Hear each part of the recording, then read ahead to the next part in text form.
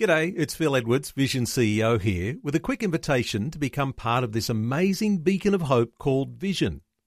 Together we can put our love into action to help people of all kinds build or rebuild their lives on the truth of God. Please consider the part you can play during our upcoming Visionathon appeal, remembering that it's your support that makes Vision possible, including this podcast. Audio on demand from Vision Christian Media.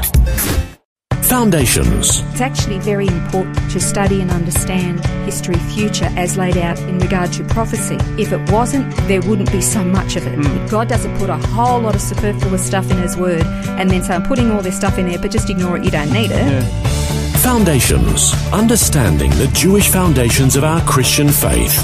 With Robbo Robinson and Mandy Warby.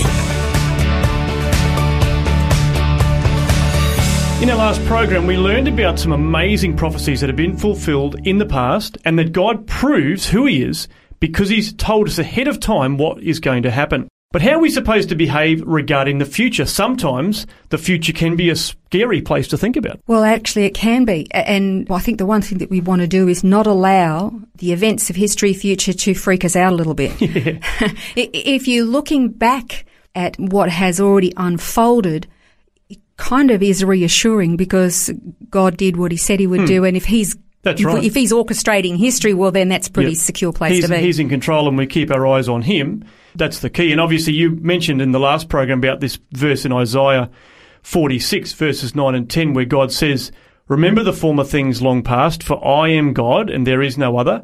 I am God, and there is no one like me, declaring the end from the beginning, and from ancient times things which have not been done, saying, my purpose will be established, and I will accomplish all my good pleasure." That is such a fantastic verse because it does so many things. It proves that God is the orchestrator of history. It proves that He is God. And it also says that He's going to establish His will. He's going to accomplish His good pleasure. So at the end of the day, men plot and scheme constantly. Governments are raging against it. Look at the news with all the international drama as it unfolds.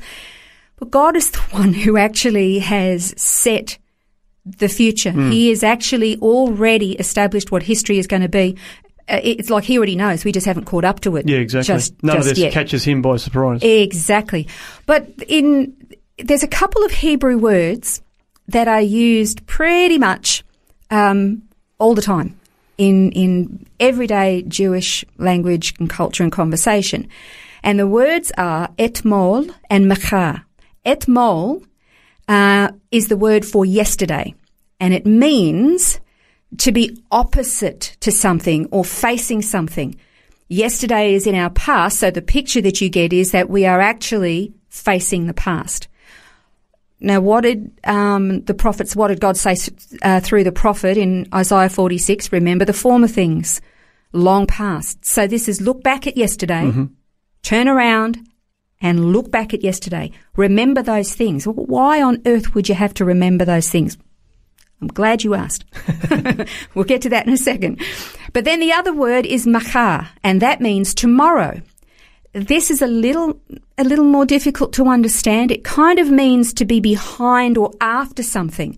Okay, so etmol is quite easy to understand. Machar, not so much. So keep this in the forefront of your mind.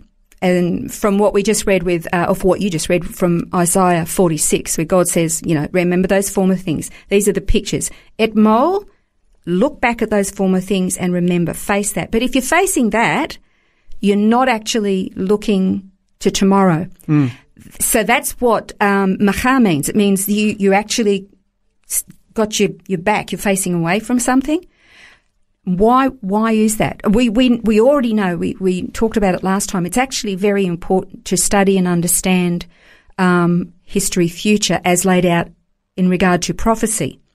It's actually very important. If it wasn't, there wouldn't be so much of it. God doesn't put a whole lot of superfluous stuff in His Word and then say, I'm putting all this stuff in there, but just ignore it, you don't need it. Yeah. It's really, really important.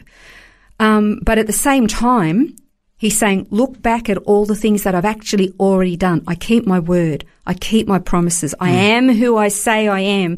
You can trust me. And if you're looking at all of the things that He's already done and you're not looking at what hasn't happened yet and what's looking a bit scary, then fear doesn't come in and crowd you. You'll be actually looking back at what he's done, and it's building incredible faith. Yeah. It's building trust and reassurance that he is who he says he is.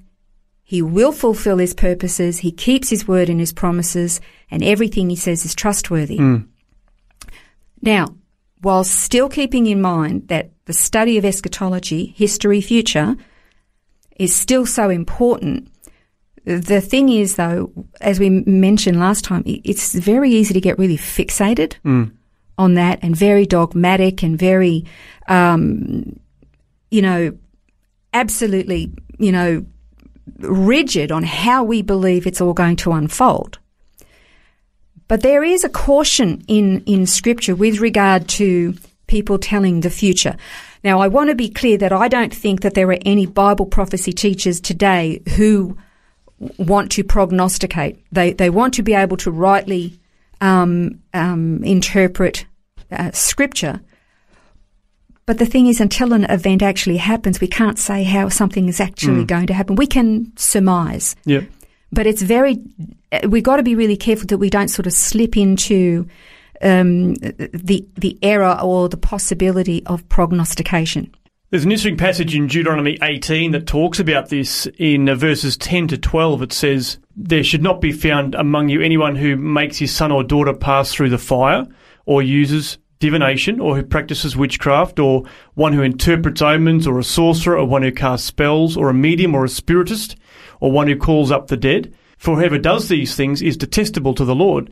And because of these things, the Lord your God will drive them out before you." That's very, very curious that they've put all of that divination type thing and prognosticating type methods, and he's actually, in the same breath, equated it with child sacrifice. Yeah, it's interesting, isn't it? Like that's all in the one list. Yeah. Effectively putting it all, as you say, on the same playing field. Yeah. But, we're obviously we would never even dream of doing anything like that. No. And yet sometimes, as you say, we can fall into the error of the other. Yeah, I think because we so desperately want answers, but the thing is we're not supposed to interpret the 7 o'clock news by forcing it into the Scripture.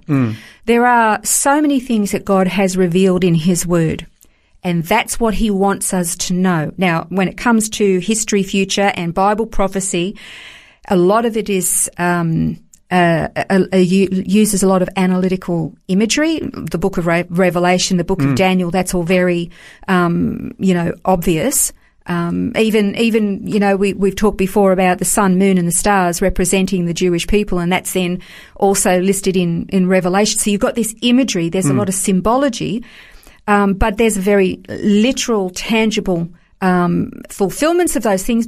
But what those literal things actually look like, we don't know. Like the child being born to that woman in Revelation, and in the heavens, and a big dragon in front of her wanting to kill the child. The fulfillment of that was the birth of Messiah in Bethlehem, and Satan trying to destroy him. That's the physical fulfillment of very spiritual, symbolic imagery. It's really important that we understand that we are only to take from the Word of God what God has revealed, and not go digging for the mystical and trying to find things that aren't there, because then it's too easy to move into these other dangerous realms of prognostication and divination without intending to. It's just that we really need to not be weird when it comes to eschatology, because Christians can get really weird with this stuff. And I think there's a bit of human nature in there too, isn't it? Because we want to know, and we want to have, we want to control it in some respects. It is. So that's something that we have to continually work, against and try to overcome. It is, but that's why it's all about balance. We've talked many times before about when it comes to the Jewish people and their religion, Judaism is very practical, and in many instances it's literal. And so they take Bible prophecy very, very seriously. They study, if it's in God's Word, then it's absolutely serious. But their focus primarily is on the physical, literal, practical application of living out their faith. Now, I'm not saying they don't go off sometimes, because they do. Often in their zeal and their love of tradition, they do, absolutely. And Jesus rebuked them for it in His day. So do we, I might add, in our traditions and everything. We're really no different. But we've talked again many times about the whole counsel of God. Prophecy is important. History, future has already actually been written, but it's God's business. So let's study, let's be alert, let's be informed and educate ourselves, but let's not be weird. Let's embrace the whole counsel of God and live our faith with sincerity in heart and genuineness. And let's be gracious to everybody. History, future has actually not happened yet. So let's not fight with each other about how it's going to be fulfilled. Yeah, that's right. Good reminder. And once again, there's always more in the notes than we can fit into the program. So check it out online at vision.org.au/foundations. On the next program, we're going to be exploring the purpose of the law. This has been Foundations, a look at the Jewish foundations of our Christian faith. For study notes, resources and more, see vision.org.au/foundations. Thanks for taking time to listen to this audio on demand from Vision Christian Media. To find out more about us, go to vision.org.au.